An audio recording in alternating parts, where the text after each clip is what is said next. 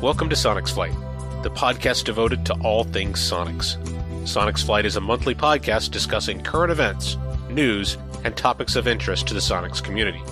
We aim to entertain and educate builders and pilots of Sonics aircraft designs, inspiring them to complete and operate their aircraft safely and efficiently.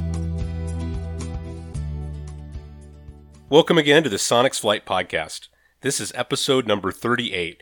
Corvair engines for your Sonics project. My name is Jeff Schultz, builder and pilot of Sonics 604 and Sonics 1374, and with me again are my two good flying buddies, Gary Motley and John Gillis. Gary Motley is builder of Hound Dog, an Aero-V-powered tail dragger Sonics. He's a longtime pilot, a former CFI, and a multi-time airplane builder. I don't know, Gary, with your new engine swap, are you counting that as another one, or maybe just a tweak on a previous build? I kind of think it's like shoot downs during World War II ought to get at least a half a credit on one of those. Okay, well, that's fair. I can buy that. So a multi-time and a half airplane builder. Yes, there we go. How's it going? I know you've been flying the heck out of it.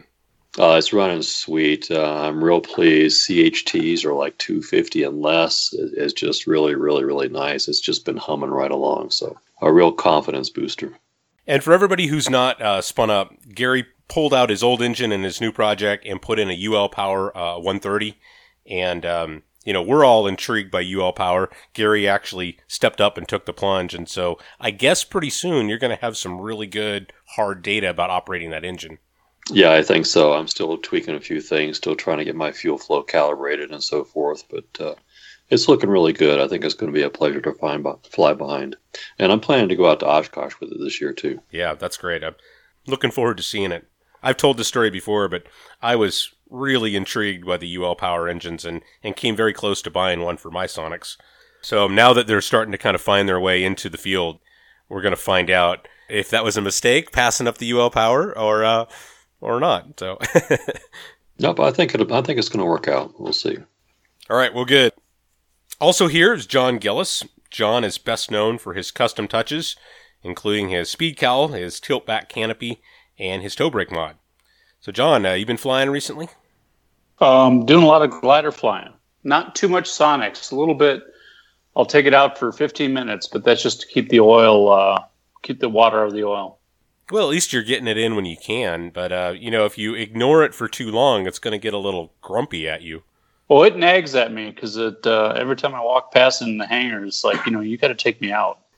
Yeah. Well, you're going to be, ready for the long cross country to Oshkosh here pretty quick. Yeah, I was talking to my wife today. I said, "What are your plans for Oshkosh?" And I said, "Well, I'm going to go, but I don't know how long I'm going to stay. But I'll definitely head out for a couple of days." All right. Well, good. So, and joining us as our guest tonight is Jason Flint. Jason is builder of Sonics 1655. That's a tail dragger Sonics powered by a Corvair conversion that he assembled using William Wynn parts and manuals. Jason's a relatively new sport pilot. He started his training in 2012 and just hammered it out in less than 6 months and got the itch to build. And so in 2013, he started his Sonics project, finished it 4 years later in 2017, and in the last year, he's put 100 hours on it and brings him up to around 300 hours of total time. So, Jason, thanks for coming on and talking Corvair with us. Sure, you bet. Happy to be here. So, I guess, the first thought that comes to mind is, as a sport pilot, going from a Skycatcher to a Sonics, to me, seems like going from a Ford Taurus or maybe a Holden Apollo for our Aussie friends to like a Chevy Camaro. So how is that transition jumping into the Sonics? I think it helped that I had about 3 years there. I wasn't flying anything, so I had enough time to maybe forget any bad habits that I had. I will say, I loved flying every airplane I've ever had the chance to fly, so I won't sit here and bash the Skycatcher. I did start in the Gobosh, and that was a pretty sporty little plane. Took a few years off as I was building the Sonics, and then when I started getting back into it, I actually then went into a Champ up here at the Osceola Airport just to get my tail wheel rating, and that one, it was kind of like learning all over again, but it came back real quick. So once I got into the Sonics, and maybe this just gets real briefly into my transition training, I did got myself refreshed in the Champ. I got a little bit of right seat time with the guy who has a Sonics down here at Air Lake Airport, and then did an afternoon in an RV-12 out in Wisconsin, something with real similar empty weight, low wing, of course. So I felt pretty good when it was time to go. But yeah, it's a totally different bird than than the Skycatcher, or really anything else that I've flown before. It's a lot of fun. Yeah, and we've talked about flying characteristics and things in the past. The Sonix just really kind of spoils you. It's nimble, it's responsive, it's effortless to fly. I find that I really enjoy the handling. And when I get in something else, I got to kind of remind myself, oh yeah, this is what it's like flying other airplanes where you got to kind of work at it a little more. Yeah, I'm going to be coming up to my biennial here in August, and it may be interesting. Right now I'm planning to go back to the Champ just to knock that out. And it'll be interesting to see after having put, at this point, 100 hours or just about 100 hours. At that point, it'll probably be closer to 110, 120. It'll be interesting to see how the transition, at least for a short time, back to a different bird feels. Well, cool. Before we get into our Corvair main topic, let's hit a couple of news items.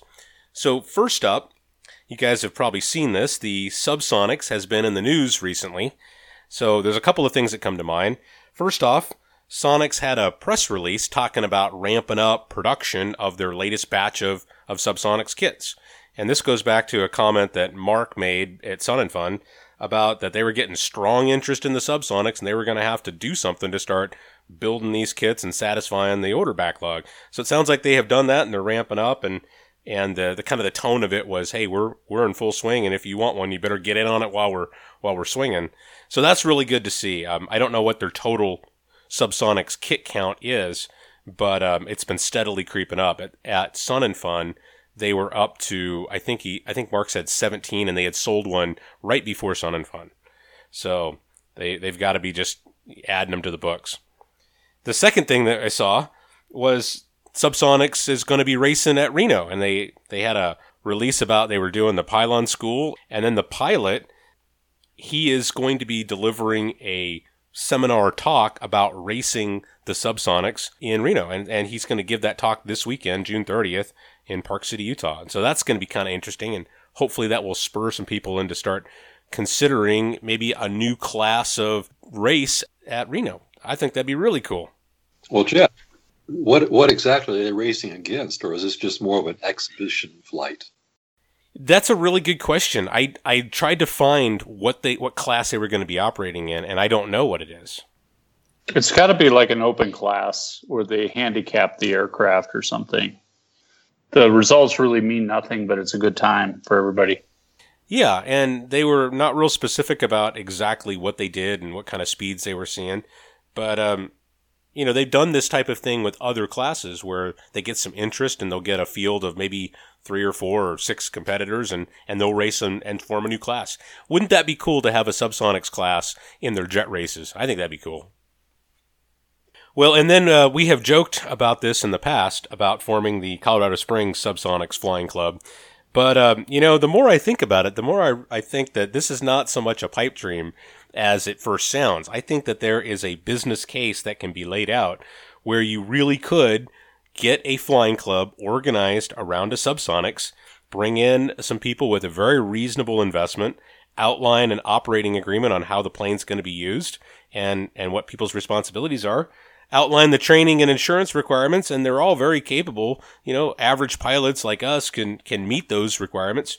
And this would be a way for a fraction of the cost to get in and start flying a jet. So I'm going to do some more research, and I'll just leave it as an open invitation. If anybody is interested in getting in on the Subsonics Flying Club, they can send me an email and let me know that they're interested, and we'll start talking about this over the next few months. Well, Jeff, my soaring club is doing almost the exact same thing with a duodiscus, a high-performance two-place cross-country soaring ship. I mean, these things are $100,000. They're about as much as a Subsonics. And we're talking about creating a syndicate of at least 10 owners to get into it, to make it reasonable for a normal human to engage in this. And so it's not unreasonable to do something like that for something really unique like a Subsonics or a duodiscus. Yeah, and that is really the model that I'm looking to. I know AOPA has several resources for starting flying clubs and doing financing of either partnerships or flying club airplanes. It's really about finding a core group who say, yeah, I really am kind of interested in this. Let's sit down and really start talking some details. I did some very preliminary numbers that I ran, and my conclusion was that with a handful of builders coming together, like you say, as a syndicate, the price falls into what I consider an affordable range. And the price of operation is not as bad as you might think it is, even including fuel and all the normal operational costs. So I think there's something there. I'm going to keep pulling these threads. I'm going to keep working with interested people, and we'll see where this goes. So more to follow if you're interested, and I mean that in a serious way. If you're interested and you think this might be something you'd like to hear more about, send an email. You can send it to the feedback@sonicsflight.com email address. Just let me know. Or if you think it's a crazy idea, then don't send me an email. All right, so the last topic before we move in is AirVenture is coming up. We're only about a month out now, and it's time to start finalizing some travel plans. So for me, Isaac and I are planning on leaving Kansas City on Saturday, and we'll arrive there at the campground and start staking out land for Camp Sonics. If we have weather problems, we might get delayed until Sunday, but the goal is to be in place and have all that staked out before the sea of RVs push into our space and try to take it from us. I've already gotten emails from, half a dozen people who are planning on coming in and would like space enough for them to park there. So if you have already sent me an email, that's great. I got you. If you haven't and you want space, send me an email and we'll make sure we get a big enough plot to hold everybody. There ought to be some really interesting stuff this year. I think it's going to be a great banner year for AirVenture and for EA itself. But for Sonics, this is their 20th anniversary, so there ought to be a pretty lively homecoming party and the Wednesday party over at Wayne's to watch the night air show. That'll be good as usual. And then at Camp Sonics, we're gonna fit in a podcast, and I don't know exactly when we're gonna do this. Possibly Tuesday, maybe we'll do it Thursday, depending on our travel plans. But we are definitely going to record a podcast from the campground, and we'll just kind of talk about what we're seeing and roll in some of the highlights and some of the Sonic specific highlights as well. So if you are in the area and you want to be part of that podcast, an open invitation to come on over and join us. And lastly, Isaac will be presenting another forum similar to what he did at Sun and Fun. He's going to be talking about his experience with his Sonics project. The title of it is Building a Home Built as a Teenager, and he's just going to talk about his experience. So that'll be Wednesday at 2:30 at the Home Builders Hangar. So if you're in the area, come by and support Isaac and hear him talk about his project. So there's my quick list. What are you guys planning on doing? Well, I'm going to bug out really early Saturday morning, too, and try to get there really early, and certainly much before John Gillis ever makes it there in his little slow Sonics. So now, Gary, I would fly with you, but I cannot fly my Sonics as slow as you fly. So I'm going to give you a day or two head start, and then we'll land. We'll go into the pattern together. Yeah, we'll see. Just talking as the new guy too, I'm planning to head out there. This will be the first time heading out by air, and I'm one of those guys that they email in for Camp Sonics. I'm hoping to head out Friday actually before the show. So looking forward to seeing everybody out there. Now, I have a question for Jeff. So we're establishing Camp Sonics. I was there last year. It was really cool. How do we indicate to the ground crew that we want to go to Camp Sonics and they don't send us off to Long Easy Land or RV Land or someplace out into the boondocks? Yeah, that's a good point. I guess we're going to have to talk with some folks that have worked ground crew and try to figure out the best way to do that. I know where to go, and I will violate once I get off of the Warbird taxiway. I'll just go where I want to go, but they're going to have some guy in front of me with a scooter that's going to be waving his arms and saying, "No, don't go that way." Yeah, we'll work on that problem. All right. I guess maybe this is not a great answer, but initially, if you go to the Sonics show plane camping right by the booth, and you park there, and then you come find Camp Sonics on foot, and then you can probably work it out moving the plane from just the parking area over to Camp Sonics as a second movement. So if anybody has any problems, they can always do that and then work it out with the flagman directly. But we'll have a good solution, and we'll talk about it before it's time to go. Yeah, that's an excellent solution. Now, the second question, though, do we let Gary bring in that Zenith? Well, I think we can probably make allowances for strong supporters of the Sonics community.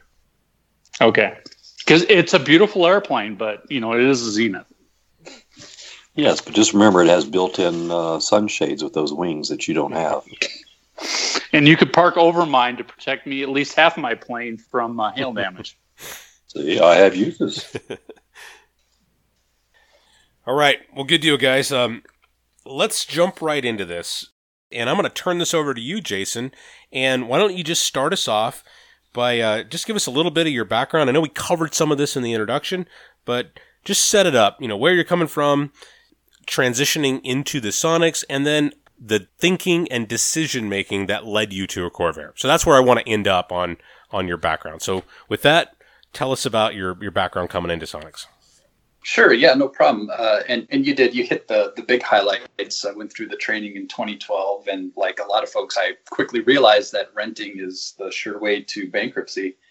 But I love it to death, so I need to figure out a way, to afford to get in the air. And you can look at used airplanes, and you can get them for a reasonable deal, but there's the cost associated with that. I want a new plane, I want a cool airplane, so I'm looking around at different kit aircraft. I'd had experience with the Gobash, which, like I said, is a pretty sporty airplane, and the Skycatcher gets you in the air, and it's cool and it's fun, but looking around at what was available, what was Sport Pilot eligible, for me, it was down to the Sonics and the Zenith, the 650.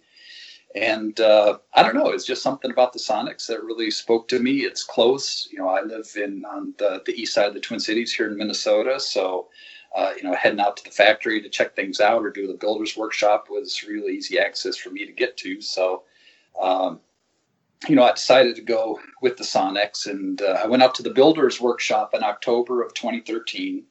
And that was real cool. They did a real good job, getting a sense of how to build these things.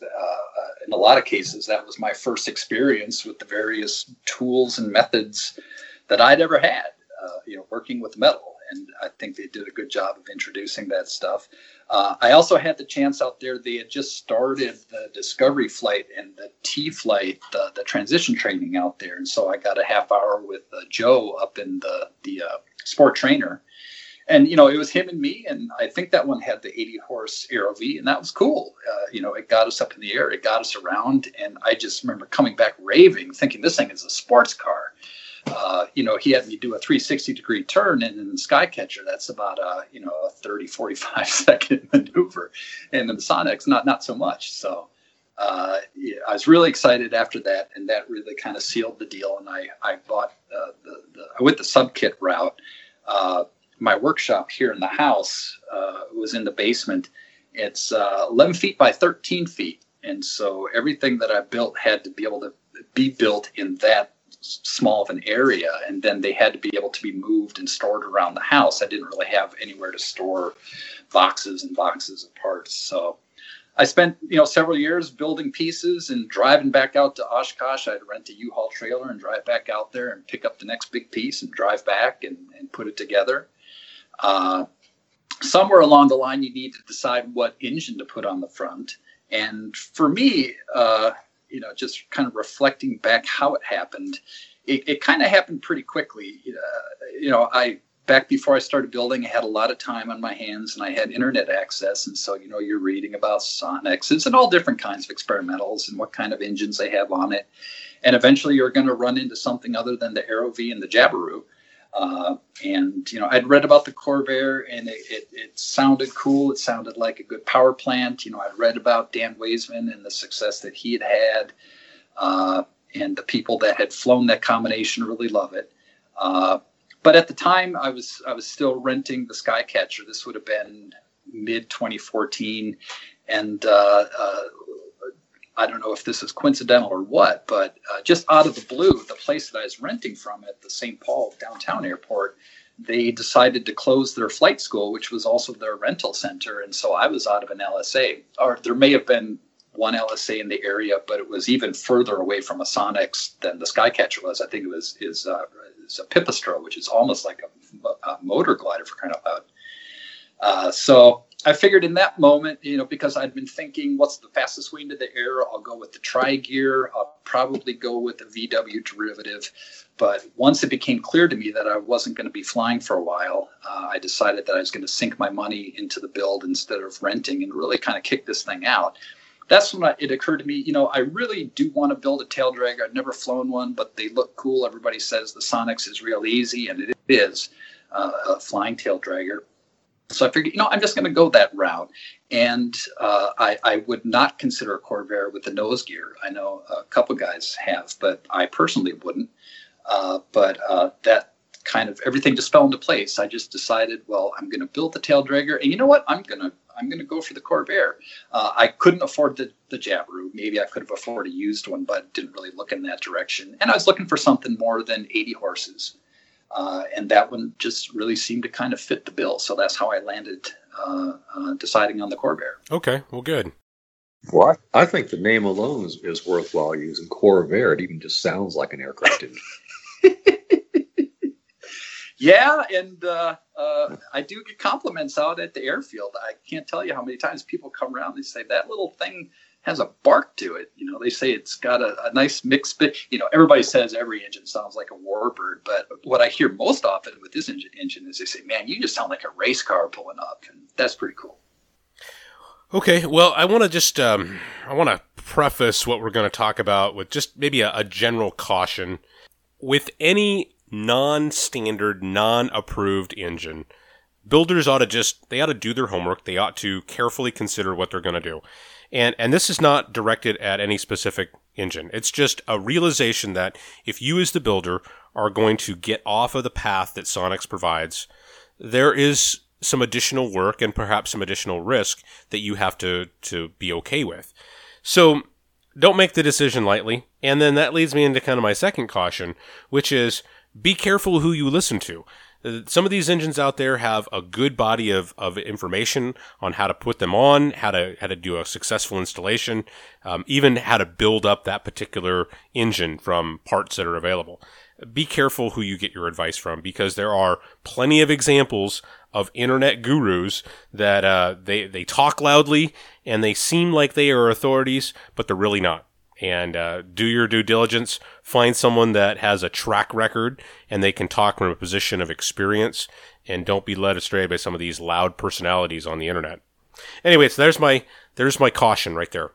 The guy that does the Home Built Help video series, John Croak, actually, I think it was just last week or the week before, did a segment on exactly this, how to choose your engine.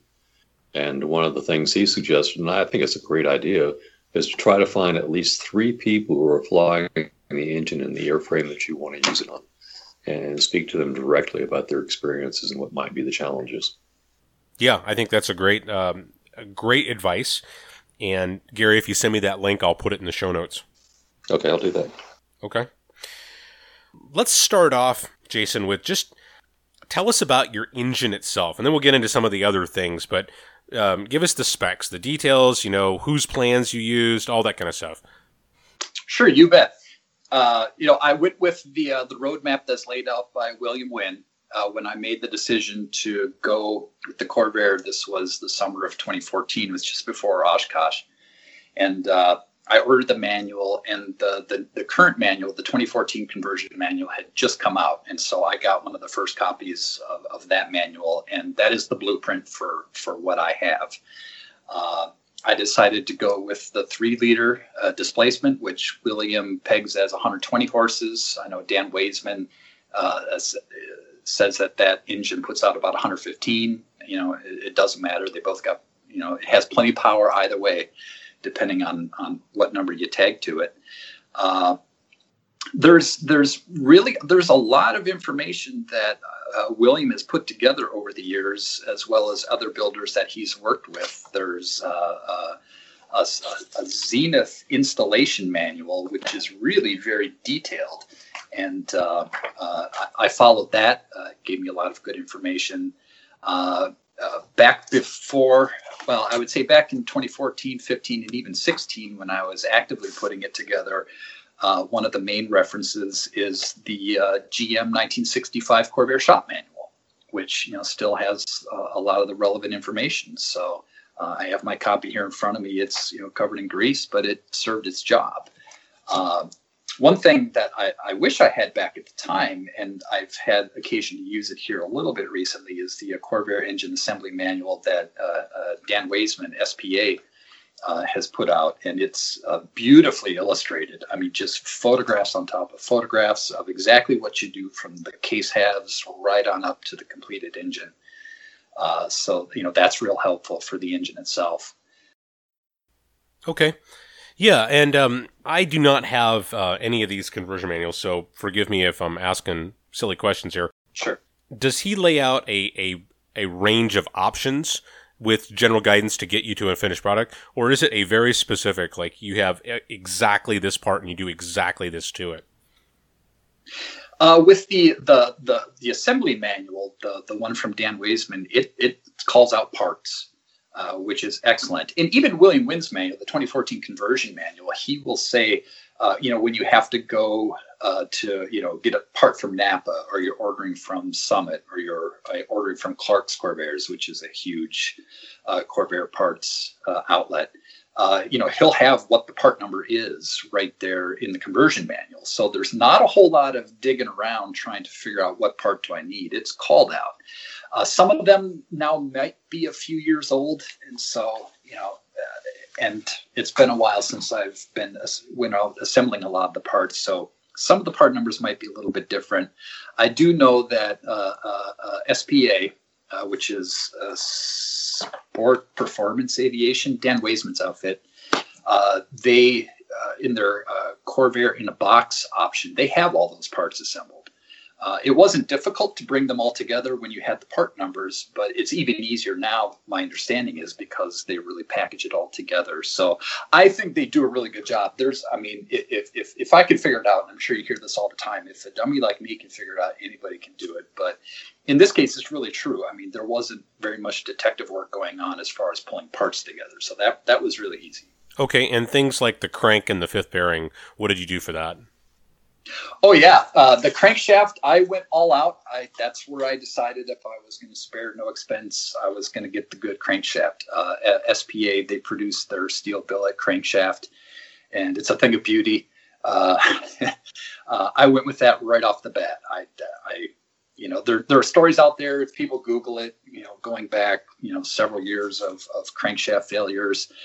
Part of the rigmarole to kind of correct that was adding a fifth bearing on the front of the engine, and the overwhelming popular one these days, at least for the William Wynn conversion, is Dan Weisman's fifth bearing, which went on pretty easily.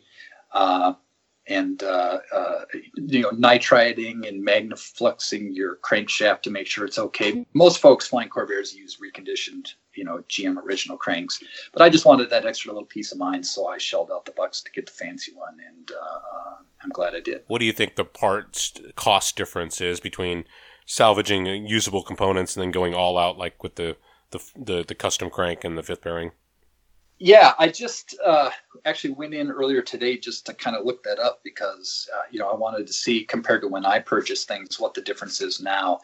And this was just a real quick glance, and this was looking at what I believe was the Corvair in a box pricing. The price difference between the reconditioned crank and the new one is $1,500, which is, that's a fair chunk of change. That's your ADSB out. But like I said, I thought it was worth it just to have that extra little peace of mind, and so I went in that direction. Okay. Were there any other options where, you had a choice to make? Yeah, not a whole lot. One of them that I did go with is the rear-mounted alternator. If you go with the classic William Wynn design, it's mounted up front on the passenger side, right inside the air inlet, and it's run by a pulley off of the prop hub. Whereas Dan had developed one that installs right on the back. Basically, it plugs into the harmonic balancer, and there's a bracket back there that it attaches to. I just thought it looked like a little bit of a cleaner install. It fits. It's a tight squeeze between the back of the engine and the Sonex firewall. The geometry is kind of tight, especially towards the top. But I decided to go with the rear mount just because it looks cleaner. I like the idea of not having to have a belt in there that might go bad on you. Not that I've heard any horror stories of that happening, but so that's an option that Dan Weisman does provide the rear if you want it. It's the same alternator whether you mount it on the front or on the back. And through Fly Corvair, which is William Wynn's, he has all the hardware you need to mount it on the front. So that's an option that you can exercise. By choosing to put it on a Sonex airframe, you're stuck with having the reverse oil filter adapter. On most Corvair engines, you'll see the oil filter facing towards the rear of the engine, but because you have the filler neck sticking out front of the fuel tank, the oil filter has to stick back out over the front of the engine.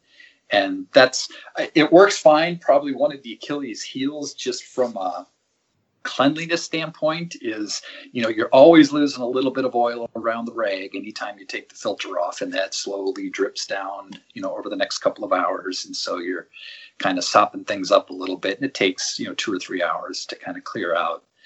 It's just a minor thing, but you have to do it that way just because of the geometry of the Corvair made it to the Sonex. John, you have a conversion manual, and you've been threatening to build up a Corvair. What's your opinion of the completeness of the conversion manual? Oh, the complete conversion manual is great. Yeah. I had actually bought, for my Pete and Paul project, I bought the manual, and then I went to the seminar, and then I bought a core, out of a wreck. And I quickly became apparent that I'm going to spend at least $10,000 provisioning this engine with all the rework and all the additional components. That it was not a viable, not where I wanted to go. So I sold the core actually for more than what I paid for it. I still have the manual, and I have no problem with the Corvair engine. I'm not quite sure that the value is there. Yeah, and this is my opinion, and this just take it for one person's opinion. If you are looking for a Corvair as a low-cost engine alternative, if you build a low-cost Corvair, you may very well be disappointed with your end result.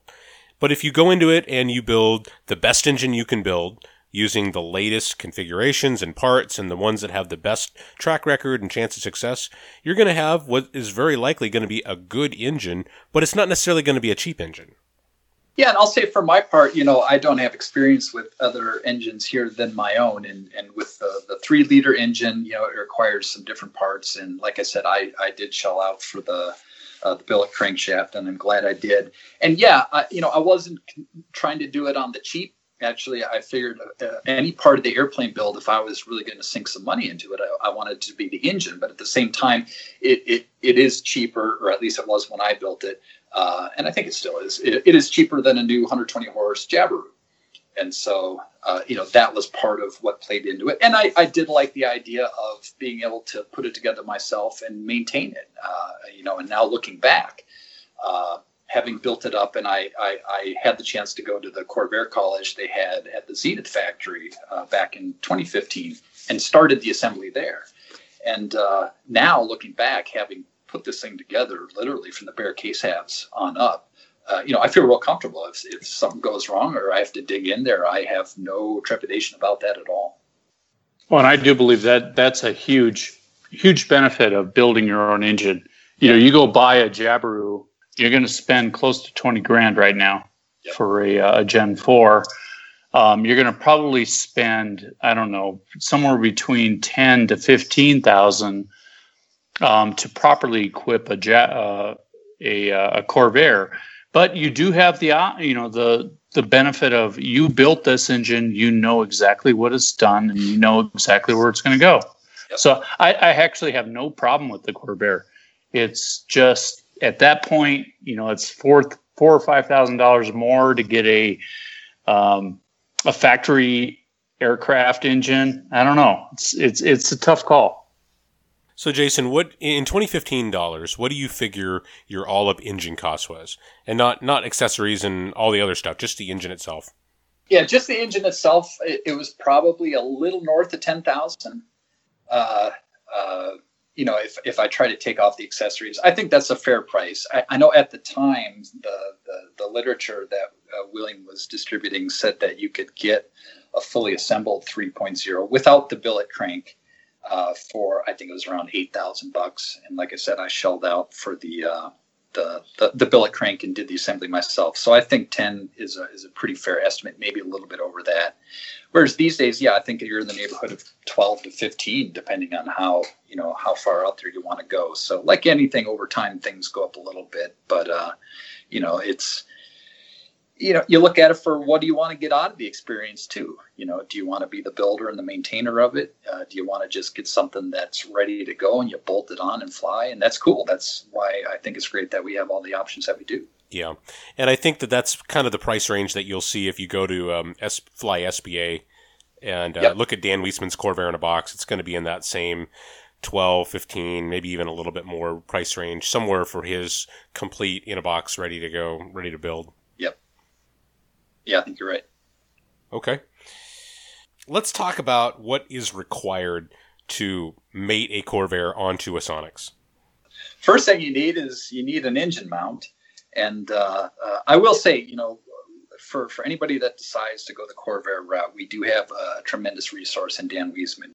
He does stock and sell a lot of the parts that you need to mate the Corvair onto the Sonix airframe specifically, or YX as well. From what I've gathered, is neither he nor William are really outrageous about pushing it, out of deference to Sonix and the Monettes. And I respect that, but also understanding that there are people out there that are going to want to put this combination together, so they do stock the parts. And so you need things like the engine mount, which I bought from them, and I'm the kind of guy, I have no experience with welding or the quality of welding, but the folks that do, that have come out to the hangar to look at it, just go gaga over the quality of the welding of the motor mount. They say it's really fantastic. And it's held so far, and it looks real good. There's other things, they also sell the nose bowl. I also, I believe, have the speed cowl on my aircraft, and the flip top canopy and the toe brakes. You could buy from any prop maker, but you can order the sensitive prop to go with the Corvair through SPA as well. They also have a baffle kit, which is real helpful. And that thing of everything that I purchased from them probably took them more work than anything else. It was a little funky around how you're supposed to mount the oil cooler off to the rear of the engine on the pilot side, but I made it work. Everything worked out fine there. So a lot of that basic stuff that you need that might scare some folks about having to try to fabricate your own motor mount, having to try to do your own fiberglass nose bowl. The baffling, by the time you've built an airframe, that shouldn't be too daunting, but it is nice when you get to that point in the build too, where if you have the option just to buy it, you can. And baffling is always a little fidgety anyway, no matter whose baffle kit you get. So that's kind of a standard across a lot of different airplanes. And that's good to hear, because it was fidgety for me too, but we worked it out eventually, so that was pretty good. Yeah. Now the engine mount, how did that fit up? Did it just plug right in perfectly, or did you have to do anything to it? It fit. All I had to do was make two really thin little shims where they attached to the bottom of the airframe on top. It was a perfect fit. I mean, I couldn't have been happier. I cut out and polished up those shims in less than an hour, and I had it hanging off of my airplane the afternoon I got it. Okay. And is it powder coated or painted, or do you have to do that? Powder coated. So it's basically delivered ready to bolt on, and it bolted up perfect. Exactly. It was really nice. Good. Yeah. And then for those not familiar with the Corvair nose bowl and the speed cowl, describe that process of fabricating the cowl. It was a process. Not so much the the fiberglass, the front of the nose bowl, there's instructions in the manual, especially, I believe most of that came from the Zenith installation manual. But it applies to the Sonics as well, about how do you actually attach this thing to the prop hub. And then you kind of have to fabricate the aluminum panels that go from the rear of this fiberglass nose bowl piece back to the fuselage. And that part took a bit of work. There's no instructions out there. That's a part where you really have to do some research, internet research, look for build logs. I found with a lot of the work, not just the cowl, but also for accessories and where to put things on the firewall, some of those Zenith builder logs, 601s and 650s, other than the geometry of the firewall itself, a lot of it's applicable. Amit Ganju took his site down, but he had a lot of really great pictures on there. And I was lucky enough to be building when that website was still online. So, you're looking for pictures. A picture's worth 1,000 words, and that's the truth. And you have to make 6 different panels, actually 5 different panels. One that goes straight back from the top of the nose bowl back up to the front of the windshield. And then you've got 4 panels going around the sides. You have the upper panels that flip up for pretty good access to the entire engine whenever you're doing a pre-flight. And then bottom panels that attach to, at the end of the day, wherever your intake and your outflow opening is going to be. And what I did is I just took pieces of heavy poster board and started just sketching things out and holding it up against the airplane, sketching it out, and keep trimming until I was pretty close with the poster boards, and then I transferred that to aluminum. And it was a lot of work, but I knocked that out in one weekend. So again, that's where the relying on the assistance of online build logs and pictures was really helpful. All right. Well, what about other accessories to complete your firewall forward installation? You talked about your oil cooler.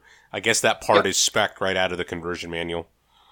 Yeah. I mean, it's from Aircraft Spruce. Some in the Sonics airframe, they say you can use an original. I think it's the 12-plate oil cooler from an original Corvair.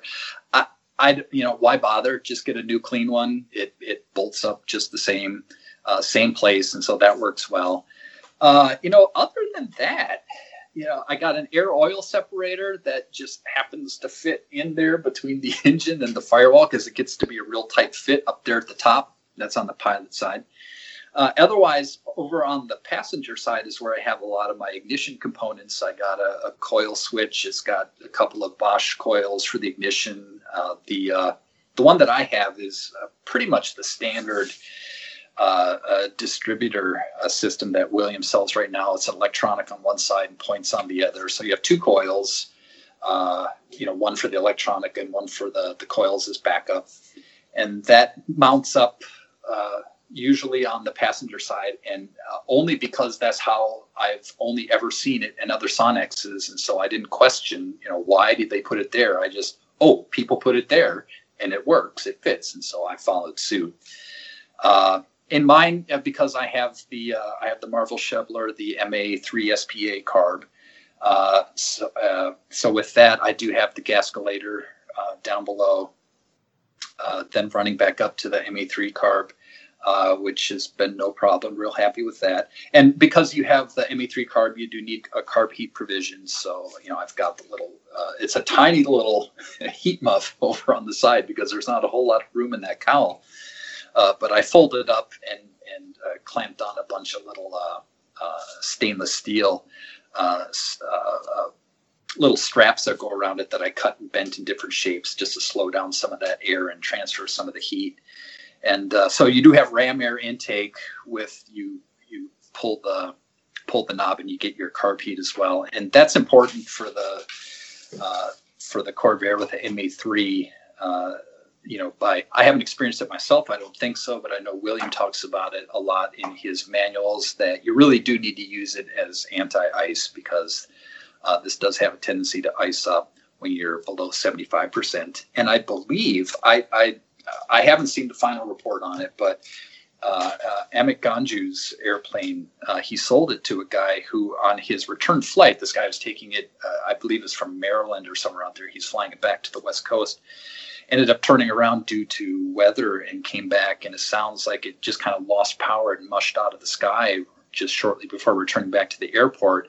And it sounded like carb ice was a problem, and the guy hadn't applied carb ice. So, that's an important consideration to make as well, and that's some added complexity. But actually, in the plans, at least the Sonex plans that I have, there is a page that shows how to make a carb heat box with the little flapper door that can go between intake air, from one of two directions. And I use that with a little bit of, again, relying on other builders' websites and pictures about how to kind of mate that to the bottom of the carburetor. And that worked well. And then I also use a K&N filter in mind, just because it fits and it matches the displacement of the engine. It's the DU0202, which isn't called out anywhere else. That's just my experience.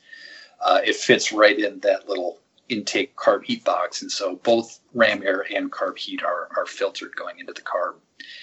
And other than that, you're just running your wires for your sensors, and I have an analog oil pressure. So I've got the thin little copper tube that runs through the firewall back to the gauge, and your throttle and mixture and carb heat cables. That's pretty much it. It's a pretty clean install. There's not a whole lot of complexity to it. Jason? Yes. What kind of fuel do you use? 100 low lead exclusively, because that's what's available at my airport. And I don't know if it's different anywhere else, but where I live, there's really nobody that sells unleaded 93 octane. And from Dan Weisman's point, he says that's the minimum unleaded fuel that you would use. It's easy to get. It's plentiful, and it gives you that extra little resistance against detonation. So I'm pretty happy with it. What is your compression ratio? You know what? I'm not sure. I didn't measure that before I put the heads on. I suppose, I'd have to go back to the manuals to see how they usually call it out. I'm not sure. Well, tell us about the all-up weight that you estimate that the engine, firewall forward, mount, the normal stuff. That's a good question. I didn't weigh all that stuff separately. I suppose the big upshot, people are going to ask, how much does the airplane weigh with the Corvair on the front? An empty weight of mine is 751. If you look at the information supplied by William, they estimate the 3.0 liter, just the engine itself, ready to fly, is, I think it's in the neighborhood of 215, 218, something like that. There's places behind the firewall that I did not skimp on weight. It's not an albatross, but it's there's some places where I took some liberties. So I would buy, what most people say, if you're talking in the 220, 225 range, that's probably about right. Okay, so with an empty weight is 750, what does your weight and balance look like?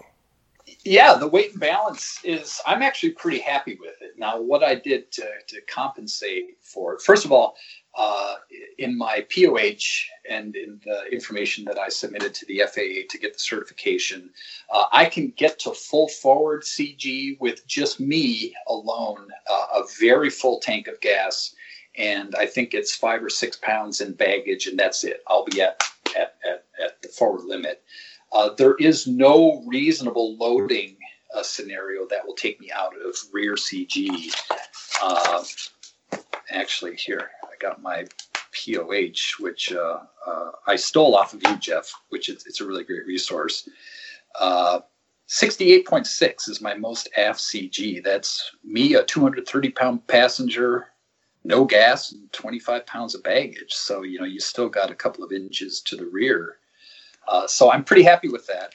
I've flown it now for 100 hours. I'm comfortable. Most of the time when I'm flying solo, it's a little bit nose heavy, but it's fine. It maneuvers great. It handles great. It flares fine. To compensate for it, though, I did have to I have the Odyssey battery in the back, and I think that's in the neighborhood of 15 pounds. And it's all the way back. It's as far back as you can go and still fit the battery. And of course, then there's the corresponding wiring that comes up and through the firewall. So that's the CG. Okay, so with the battery in the tail, you're operating normally with a full tank of gas. You're operating normally at the front of your CG range, but you're still within CG range. Oh yeah. Yeah, but probably if you did not go through relocating the battery as far back as you could, you might have some problems when it came to the forward CG. Oh, I believe so. Yeah, you put that 15 pounds that far back, and it makes a real difference. So, and I'm a pretty light guy. I'm usually between 170 175, so it's not like I add a whole lot of weight behind the center of gravity either. There's some guy, I believe Dan Weisman, when he was flying his plane, he had his battery just back behind him in the baggage area, or maybe just behind that. But he's known for flying with passengers all the time. That's what he likes to do, and that's cool. But I knew most of my flying is going to be solo, so I didn't waste any time. I just put the battery right in the back. It's been no problem. Yeah, and I'll just make a general comment at this point. Sonex gives guidance on allowable firewall forward weight for the Sonex. They list 200 pounds firewall forward. I'm not going to debate whether that's an appropriate number or not. I'm simply going to say that they give guidance, and if you operate outside of that, you may not get a warm embrace from Sonex. They may distance themselves because you're operating outside of their published guidance. I don't think that's necessarily wrong of them. If they haven't tested outside of their guidance, how can they give you an opinion? So you need to be ready for that. My advice is consult your own references, make up your own mind, and then just be prepared to live with your decision. You don't necessarily need to win everybody onto your side of thinking in order to have a good airplane to go fly. So, and I'll just leave it at that. Yeah, and I'll say from my part, I understood that going in when I made that decision, that's Sonex's position, and there's no grudge or hard feelings on my part. That's their position, and that's cool. That's their stated position, and I made an informed decision to go outside of that. And there is support out there for people, putting together an airplane for how to do that. Firewall back, except for where the battery is located, it's a Sonex airframe, and I love it to death. But yeah, that is something you do need to be aware of, because if that's meaningful for you to have that factory dedication to the success of your build, firewall back and forward, then that's something you need to take into consideration. Jason? Yes. Did you consider or do any calculations for derating the G loads because of the firewall weight? No, I didn't. The reason for that is really, well, first of all, I'm not a big aerobatics guy. I've done some wing overs in mine, but I generally like to keep my head up. And so I'm not, worried about putting some additional stresses there. Just this is part of my decision process, and so I'm not saying anybody else should follow my thinking here. But when I went out to the factory for the builder's workshop, and many of you who have been out there have probably seen that kind of crumpled wing over on the wall there in the hornet's nest, and they did the load testing up to, I think it yielded at 11G. Which is, it inspires confidence, and I wouldn't recommend operating your airplane anywhere near that, certainly. But I think, it just to kind of keep it in normal category, G's, plus, what is it, plus 4 point something, certainly less for the minus G's. I'm not concerned about that. And, we have the experience of Dan Weisman and his airplane, and people who have seen the videos of that and him just flying the snot out of it, doing some pretty serious aerobatics. That inspires some confidence as well. It's a well-built airplane. Everybody says it's a very stout airframe. I don't debate that. Putting more weight on the nose will stress it more, but at the same time, we make our choices. Well, it just, I guess maybe for the sake of completeness, in Sonex's defense, if we look at the history of the, service bulletins and all that, the original engine mounts that Sonex designed and sold were later upgraded. They changed some of the wall thickness of the tubes, and they found that after some time in service, they noticed some cracking. Tony Spitzer was one of the first to notice this. Tony flew his aggressively all the time. If you've seen his video, he's out there yanking and banking a lot. And he said that after 400 hours, he started to notice a few effects on the airplane. 400 hard hours on the airplane. He was the first to have that under seat channel that supported the seat back, the bottom hinge. He's the one that crumpled that thing from so many G-load cycles on it that it was starting to buckle. And so they replaced that channel with a piece of 1/8 inch angle. And he cracked his engine mount due to just repetitive G-loading on the airplane. And so Sonex took both of those and upgraded the plans accordingly. So my takeaway from that is really just kind of a cautionary tale. My takeaway is Sonex didn't just arbitrarily pluck those tube sizes out of thin air. They sat down, they modeled it, they carefully considered the loads, and they designed the engine mount that they thought was up to the task that they had set for them. And what they found in practice was that sometimes things are more complicated than they initially appear, and they don't necessarily reveal themselves right away.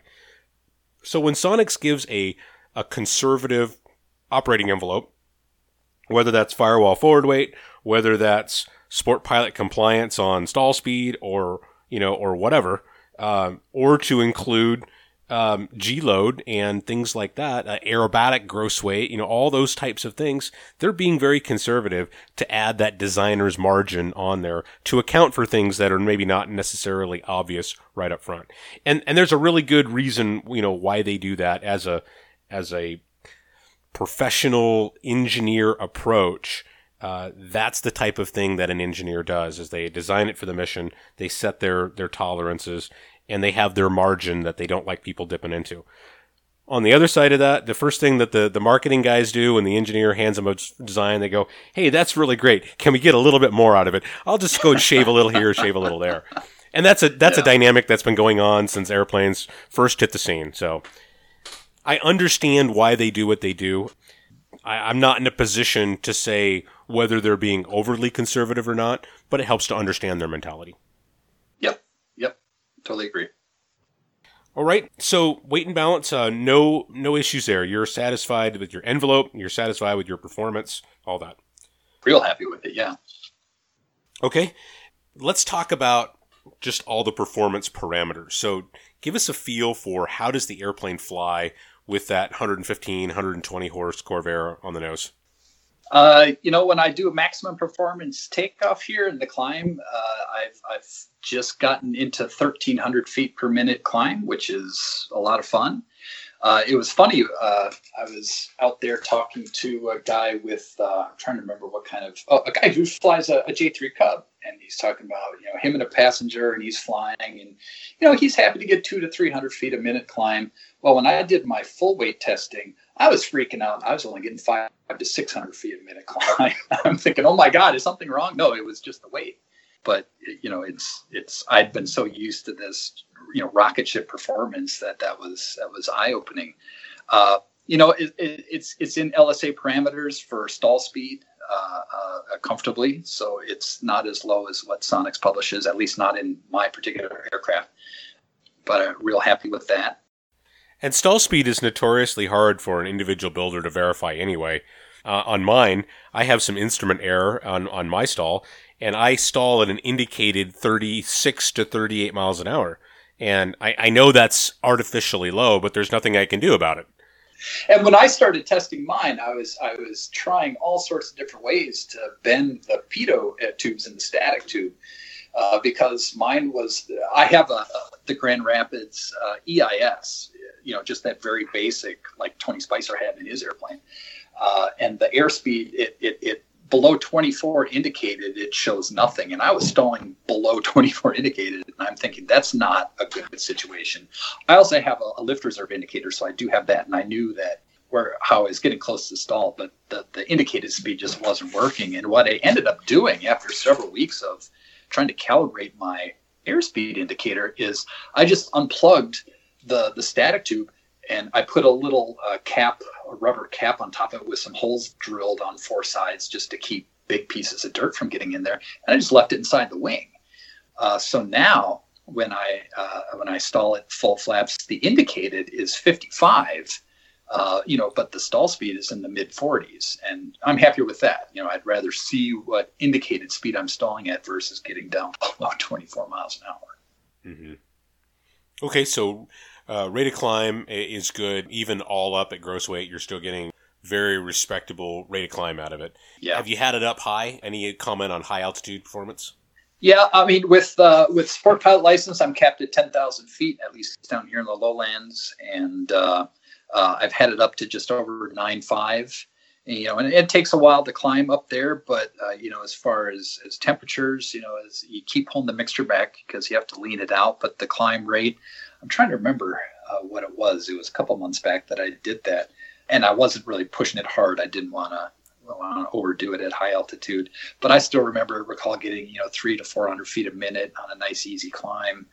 Temperatures are great in every flight regime. The temperatures, CHTs are just gorgeous. In fact, they might be a little on the low end in the wintertime.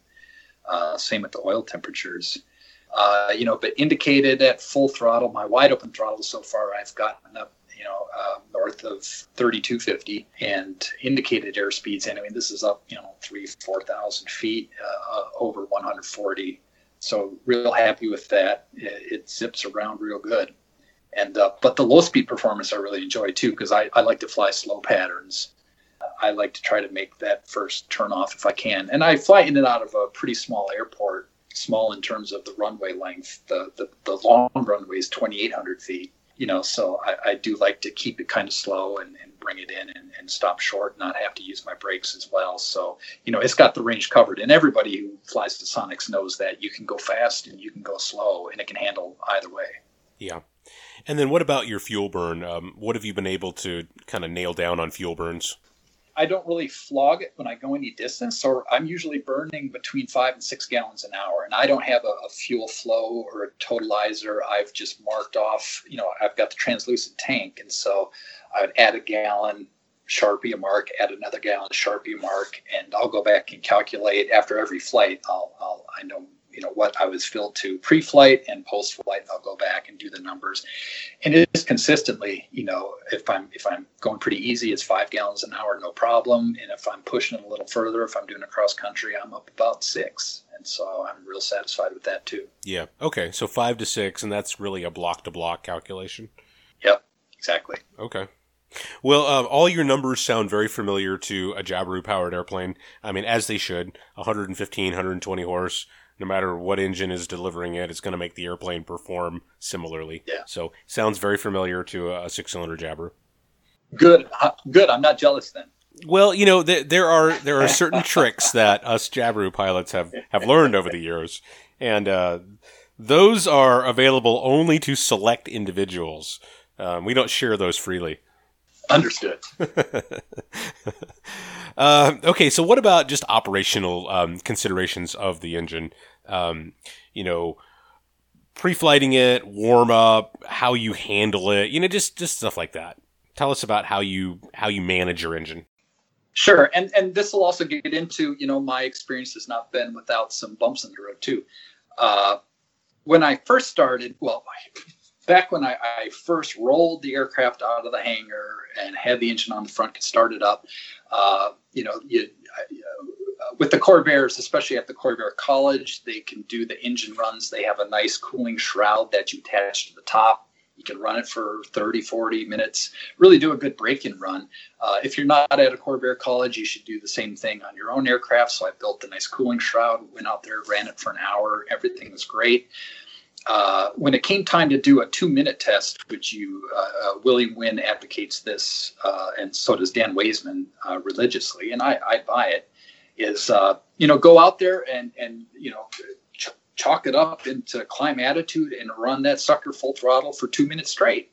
And if your engine can take that, then it can take a climb to altitude. Well, one thing I didn't know is that if your RPM starts to slowly creep down and creep down and creep down and creep down, that's an indication of detonation. Didn't know that. Less than a month after I did that, it noted that, and I thought it was a successful 2-minute run because the temperatures, stayed fine. And I will say a disclaimer here that I measure my cylinder head temperatures at the stock Corvair head locations, which means I only have one on each side. And I also only measure 2 EGTs. So I know I'm, taking some risk there, but that's my decision as well. But the indicated temperatures looked fine. But here, about a month after I did this run, thinking everything was hunky-dory, William Wynn, and everybody knows he's very prolific in his writing, one of the articles that he put out on flycorvair.net was that any reduction in RPM is detonation. And I thought, oh, man, I probably just fried my engine. I went out there, did a compression check. It was okay. Tried to do another 2-minute test, and same thing was happening. And I'm just like, oh, crap. I probably need to take these off. And I got in touch with Dan Weisman. He did the reconditioning of my heads, and so I got in touch with him. And he and Rachel are a delight to work with, his wife. They're back in touch with you, real quickly. And he said, you know what? It sounds like classic overheating on the ground situation. Take off the heads, send them back. We'll take a look at them. We'll clean them up. We'll do anything we need to do and get them back to you. So, that was operator error. Just, what you don't know can sometimes hurt you. And in that case, it did. So that was a somewhat expensive lesson, but I got the heads back. And so now I have this knowledge under my belt. So for first flight, in order to make sure that temperatures stay good as well, Dan Weisman's advice was, run up the engine just until the oil temperature starts to rise, then get out on the runway and take off and do your first flight. And I did that in September of last year, and everything went well. As we start getting into the wintertime, though, I didn't really change my approach, which in retrospect now is probably not a good thing to do. I was willing to go ahead and start running up the engine at 80 degrees oil temperature and get out on the runway at 100 degrees oil temperature. And there were some days in the wintertime where I was barely getting 130 oil temp in the air, and that was with both sides blocked off with tape. One situation that happened to me, and chalk one up to oil analysis. I'm a true convert and a believer. I'd been cutting open my oil filter and not seeing any real obvious oil chunks, but there was this sheen, kind of a gold color sheen to it. And I'm thinking, all right, it's breaking in, whatever. And then again, William writes an article about, you really ought to be thinking about oil analysis if you want to keep good tabs on your engine. I thought, he's right. So I sent off for the kit and had it analyzed, and it was copper content was off the charts. I will bring it back to how I operate the engine here. But this is important, lessons learned from one guy, and if it can be helpful to anybody else, it'll be great. The oil analysis indicated copper that was off the charts, and the guy who does the oil analysis, he's also a Corvair builder out of Arizona. And he said, you know what? He talked to William about the results, and he said, take a look down there, pull up the distributor shaft, and take a look at the distributor drive gear that comes off the crankshaft.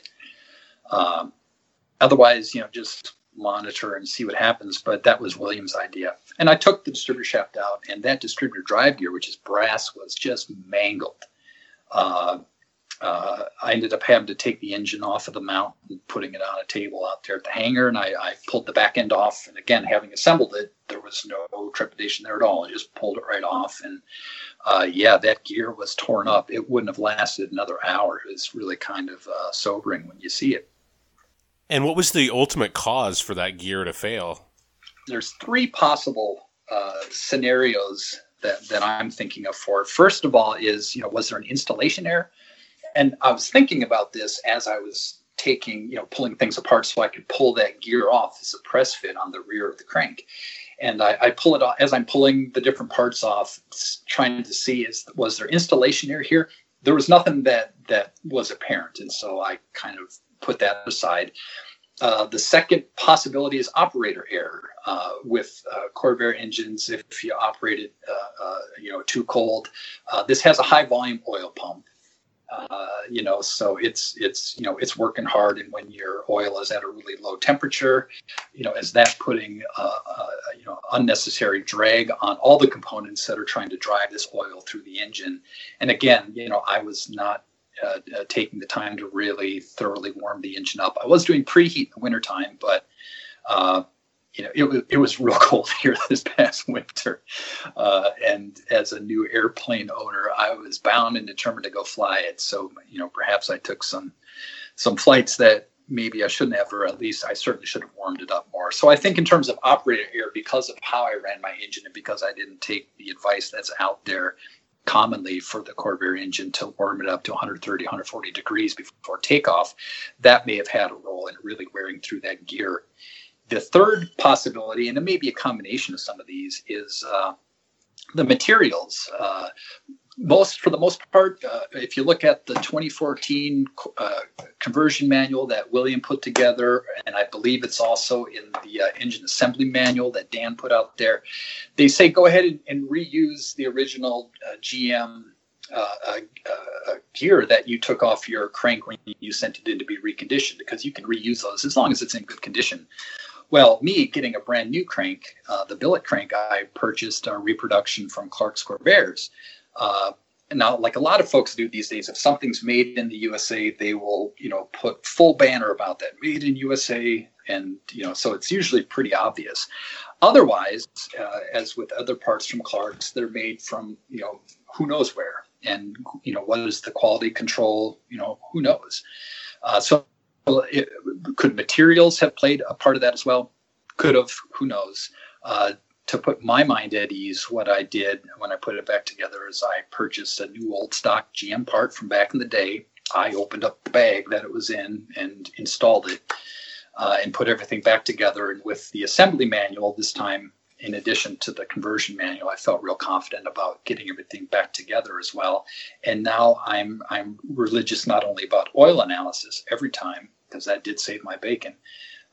It is warming it up properly. I don't even do the full throttle run up until 120 degrees oil temp. I don't roll out onto the runway to take off until I'm at 140 degrees. So that's, and it takes a few minutes for it to warm up, and that's fine. Who's in a rush? And so as far as operating the engine, that's the part that I really look at. Oil pressure, you don't ever want it to go over 60 pounds. And in mine, I rarely see it get up to 50 pounds, just, the first lap around the pattern. If I'm just staying in the pattern, when I go full throttle on takeoff, it probably comes up to 46, 48 pounds. And then it'll drop off to anywhere between 38, 42 pounds through the rest of the flight, at least until you go to idle down in the flare. Cylinder head temps, they barely break 300. Even in I was out earlier tonight flying it around. I think I got up to 302 on the hot cylinder, the number one cylinder. And EGTs, you just keep an eye on your mixture, and I try to, keep those relatively sane as well, certainly in the climb. I get the sense that you can really push this engine to the limit and get a heck of a lot of performance, but, my main goal is to get it into the air and to have fun doing it and to do it reliably, so I don't push it too hard. One other part that I'll point out with the Corvair is the necessity to really use a timing light to set the timing. And being a guy, I'm 44 years old, so I've never had a car where I've ever had to sit there and use a timing light to time it. I can't even change around oil these days. But just to have the experience of how little you need to turn the distributor cap to make a large difference in the timing is a real eye-opener, knowing that if you don't have your timing in place, either you're going to be robbing yourself of a lot of power on the low end, or you're putting yourself into real danger of detonation. And having been there before, at least overheating, I don't care to go there as well. So heed that advice, use the timing light, get another pilot out the airport to help you run it up. And it puts out good power if you set it up right. Mm-hmm. Right. What kind of oil are you running in yours? The Shell Rotella T4, which is a 15W40. And is that what William Wynn recommends? That's what he and Dan both recommend, yes. Okay. I'm guessing, normal oil change intervals, off-the-shelf automotive oil filters, all that. Yeah, it's the K&N 1008 filter, I think it is, which, if I'm not mistaken, is the same you would use on a Mazda Miata. It's that tiny little filter. it's got the hex nut on the end, and you can safety wire it. I never tighten it with the hex end. I just use that to take it off. I hand tighten and then safety wire it. And I do like the safety wire provision. Mm-hmm. Yeah, but it's great. All that stuff you can just run down to Napa, to pick up whatever you need, which is handy because I have one right here in town. Yeah. Okay, well, if we just kind of wrap this up, if a person is considering a Corvair to power their Sonics project, what do you think the budget that you ought to just throw out there for planning purposes for firewall forward, engine, accessories, all that kind of stuff? And I'm really kind of looking to put this in perspective of, we kind of know what an AeroV is and a Jabiru, and what do you think the budget for a Corvair all up would be? Ballparking it, I know you can go online and easily, price it out by going to the SPA website, at least if that's, if you're going to follow that path, and that's what I did. If budget it, you're probably looking these days 18. I think that would be a fair estimate. You can always bling it out and go over and above that. But like I said, with mine, with probably 10 to maybe 11 in the engine itself, you got to buy the motor mount, the propeller costs some money. There are the accessories. The carburetor is expensive. The ME3, I got mine overhauled. I actually got a really good deal on eBay for a junk one and got it overhauled in pristine condition, but it costs money. So if I was just going to spitball it, take it as one guy's opinion, you're probably, budgeting 18. Yeah. And if you're going to do a new Jabiru, the price of a new Jabiru is 18 to 20,000, depending on the exchange rate and all that. And then you have about 2,500 in firewall forward items, including your prop. Now, that's not a lot of stuff. The engine mount is included in the base kit, assuming that you ordered it initially. Yep. So yeah, you're still in the same ballpark, probably a couple thousand cheaper in a Corvair setup than in a Jabiru setup. Right. Gary, what are you looking at comparison to your recent UL build? Well, I love that UL when it first came out, but the only thing that really stopped me from biting the bullet was the cost of the engine. It's not inexpensive. The engine itself is pretty close to $26,000. The firewall forward and installation kit's about another $5,000. And then plus you're always going to have a little bit of odds and end things that, you're going to be doing something a little bit differently. That'll be another out of pocket for a few $100s as well. So it is a pricey endeavor. Most of the people, when we talk about building experimental airplanes, it's like 30, 30, 30. In other words, 30% for the kit, 30% for the engine, and depending, you might get a little bit less on the avionics, but 30% for that as well too. So if you're spending $20,000 for an airframe kit, another $20,000 for the engine, and possibly another $20,000 on avionics as well these days. Well, having seen Gary's UL installation, it is absolutely gorgeous. Much prettier, and it as far as looks, he wins. But I look better than Gary too. So no, I think the engine itself is a gorgeous engine. It's CNC billeted, produced, so it's just phenomenal. Zenith came out with a really first-class firewall forward package. Being the traditional EAB guy, especially my second plane, of course, I thought I knew better in some things, and I've redone some things, especially with the fuel system. But that'll be a whole nother story in video. But it's an impressive engine, but they're not inexpensive. Okay. Well, Jason, let's wrap this up with give us your summary of lessons learned, advice to others, top 3 tips for success, whatever you want to call it. But let's give those very succinct things as takeaways that you would offer up to a builder who wants to follow in this path. Sure. And from my point of view, I think this would apply no matter what route you decide to go. But what really helped me is, look for and listen to experience. And you said at the top of the show, beware the internet expert, and also beware the hangar expert, the people on the field who, when they hear I have a Corvair, hey, I know cars, let me go talk to this guy and let him know what I know. And that's great. You can be courteous and friendly, but at the end of the day, know who your experts are, listen to their experience and follow that. I'm a big believer in when you choose a path, follow it. Follow it to the end, especially if it's proven to have success. Learn from those folks, do the best you can, and don't cut corners. I think I've heard you say this in other shows where if you get that sense in your gut of something ain't right, go back and check it out and make sure it is. And I think that goes for airframe and everything else too. I think a lot of us have had that experience when you did a part or something in your engine just didn't seem quite right. You knew it and it nagged at you, and you try to justify or make reasons for why you don't have to go back and deal with it. But at the end of the day that that's what you have to do. So my advice would be don't cut any corners.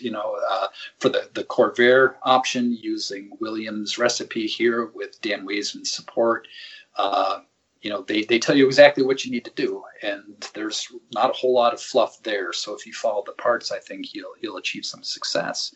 And the last part I'll say, just because I said it before, but based on my experience with the oil analysis and what that distributor drive gear looked like, I'm a firm believer. I am a religious convert to oil analysis. It's cheap insurance, and I've done 2 more oil analyses since then, and they've come back just pristine. It's just beautiful. But I feel very comfortable knowing that if something starts to develop again, I will catch it early and really know what to do about it. So that's in a nutshell what I would say. Yeah, and I do oil analysis on mine. I have not found anything come back in it, but there are just tons of stories out there of people who have done exactly like you. They have caught a problem before it has had a catastrophic failure, and they've been able to do something about it. Firm believer, absolutely. Yeah. Okay, well, where should people go for more information? You talked about builder websites, you talked about Fly Corvair and Dan Weisman's company, but just give us the rundown of your most valuable resources for more info. You know what? If the Corvair speaks to you, or that's something you want to check out, and if you're somewhere close to it, or even if you're not, if you need to travel, check out a Corvair college. That was one of the most rewarding and just plain fun experiences I had while building the airplane. Great community of people. Everybody's getting together and pitching in and helping out. We were pitched in a great big tent next to the Zenith factory down in Missouri.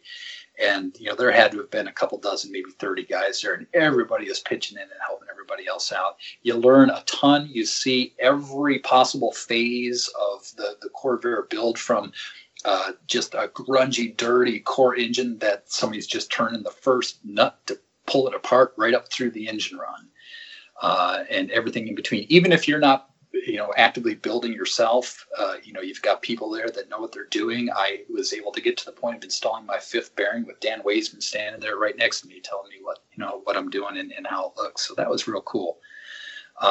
Other than that, I've not really, I love the Sonics Builders website, and I've not found a comparable resource in the Corvair world. I know they have a couple of chat rooms, but A, I find them difficult to find, and B, I find them also home to some of those internet experts, and so I don't have the time for that.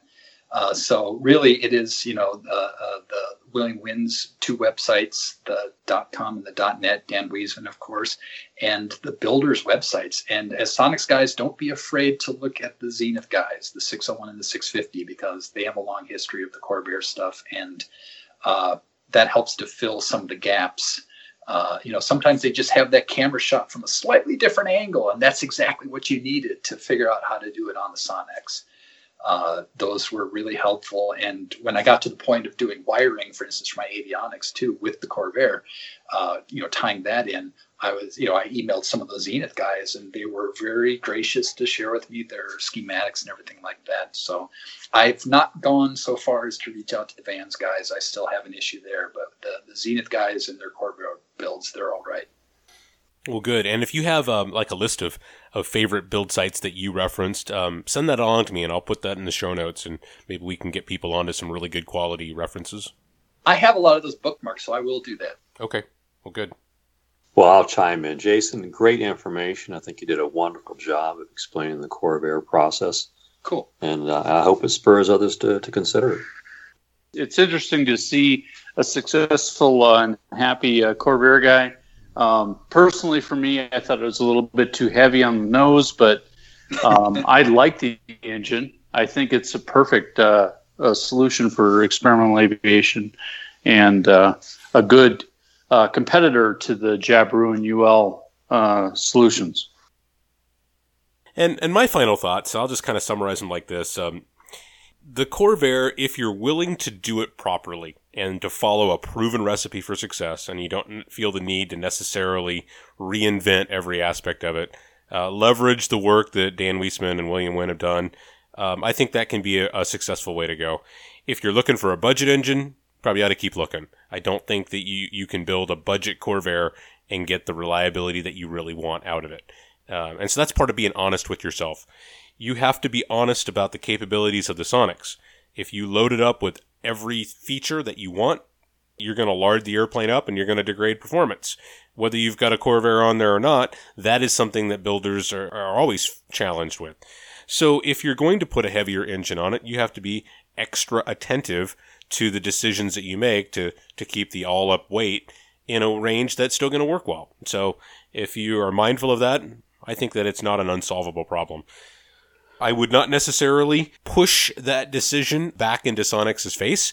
You're likely to get a cool reception, and I don't think that there's anything wrong with that. Sonics makes their choices as the business. They protect their interests, and I think that it's perfectly within their right to do so. We as builders, we do the same thing. We look out for our interests, we make our decisions, and we just need to be really ready to kind of go forward from there. And then lastly, make sure that you build the airplane for your mission and be honest about what your mission really is. We've touched on this dozens of times. Everybody has a notion of what they're going to use their airplane for, and sometimes that's a kind of a stylized fantasy notion. Make sure that you invest some time into really thinking about what am I going to do with this airplane and what do I need to do that successfully, and then build the airplane that actually is the mission you're going to use it for. A lot of people build the wrong airplane just flat out, and that never works out good for anybody.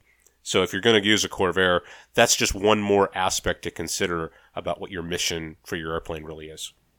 But when you build one airplane, it's always good practice for the next one. Yeah, and, Gary, I think we talked about this last time. If you're going to build your forever airplane, that's a harder thing to build. But if you're just going to build an airplane for right now and you're going to build another airplane later for maybe a different mission, that opens up a whole wide variety of possibilities. A lot of possibilities, yep. Yeah, and even if you make a bad engine choice, Gary, you can make the right one. Absolutely. Sometimes you go a little bit on the cheap that you're thinking, but you end up paying the price eventually. We love you, Gary. Come on. I know. I know you want to pet my engine. Oh, I've seen it. It's pretty. I want to fly behind it. But yeah, that's coming up. All right. Well, good deal. Jason, thanks for running us through all that. Thanks for being very candid about the decisions and the thought process. I think that's really valuable for new people. You're just one data point, but it's valuable data. And if I can just put out a plug for other folks, when a call for presenters or for people to come talk about your engine, I'm one guy's experience, but it's helpful, for people who've listened to the show to hear that kind of input. And so, happy to help out. Well, we appreciate it. You bet. All right. Well, I got one quick announcement. There has been some chatter on the Sonics Builder forum about possibly doing some wing tanks. And this goes way back. Jim Hickey had a set of the original tubular wing tanks, and he loves his to death. And when he went to Alaska, that was a big asset in getting him safely from airport to airport. Other people have coveted his wing tanks, and there's a bunch of people that have kind of raised their hand and said, I might be interested in wing tanks. So I have started just kind of consolidating interested people and looking at options to maybe get a production run of these wing tanks done. If you're interested and you haven't already reached out to me, send me an email and I'll put you on the list. I don't know if this is possible or not, but the goal is to try to get a complete kit for under $1,500. With the price of aluminum having gone up recently, that may be very difficult to do. But there's a couple of fab shops that I've been talking to and a couple of options, and we're just going to see if we can maybe turn out something that will replicate what Jim has been flying successfully in his. So more to follow, and if you're interested, reach out and let me know. All right, guys. John, Gary, good to hear from you again. Jason, look forward to meeting you and drinking your beer at Oshkosh, because we're going to hold you to it. Oh, that's right. Yeah, we got beer from him. With pleasure. With my pleasure. I just want to make sure we put a name tag on this guy so I can track him down while I'm there. Right. No, we'll hold him down. Even though you're not going to be camping with us, Gary. I'll be the guy with the growling speed cowl. Right. Well, our next episode will be probably the final episode before we go off to AirVenture. And that's going to be our AirVenture special. It's going to be Oshkosh Like a Pro. And we're going to talk about all the tips on going to Oshkosh. Everything from planning your flight and doing the arrival and where you stop for gas, planning for all those weird things, like coming in behind biz jets that try to flip you upside down and getting plenty of gas so you don't have to hold for 45 minutes. Who are you going to talk to that knows anything about that? I have a guy out there in mind who can talk about this. And if Mike is listening, we're counting on him to provide some good stories for this year. So, yeah.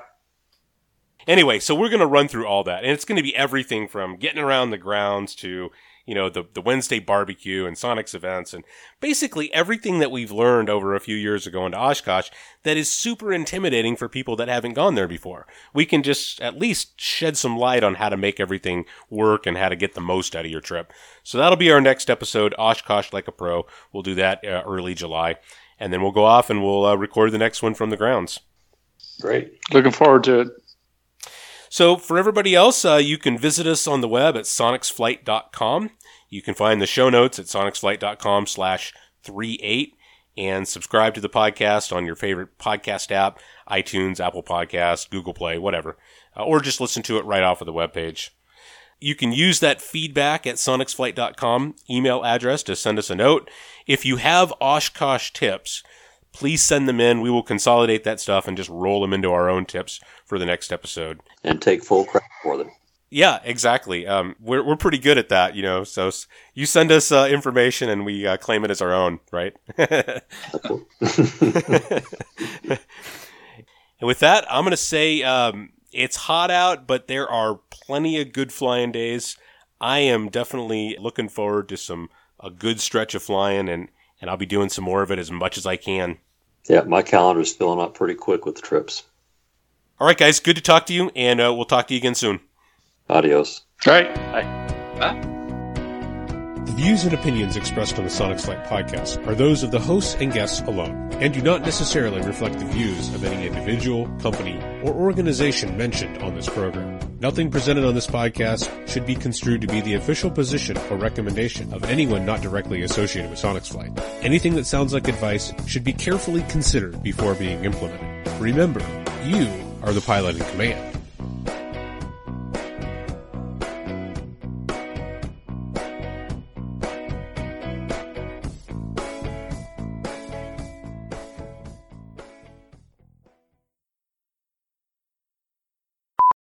They've kind of processed through that, and this is the acknowledgement that, yeah, we are bringing on extra people in the fabrication shop, and we're doing it. Hello? Yeah, exactly. Sorry about that. Yeah, that every time that happens, that's beers on you at Oshkosh, so just add that into your to-do list. All right, well, that's the first six-pack right there. And it's one beer per ring, so what are we up to already?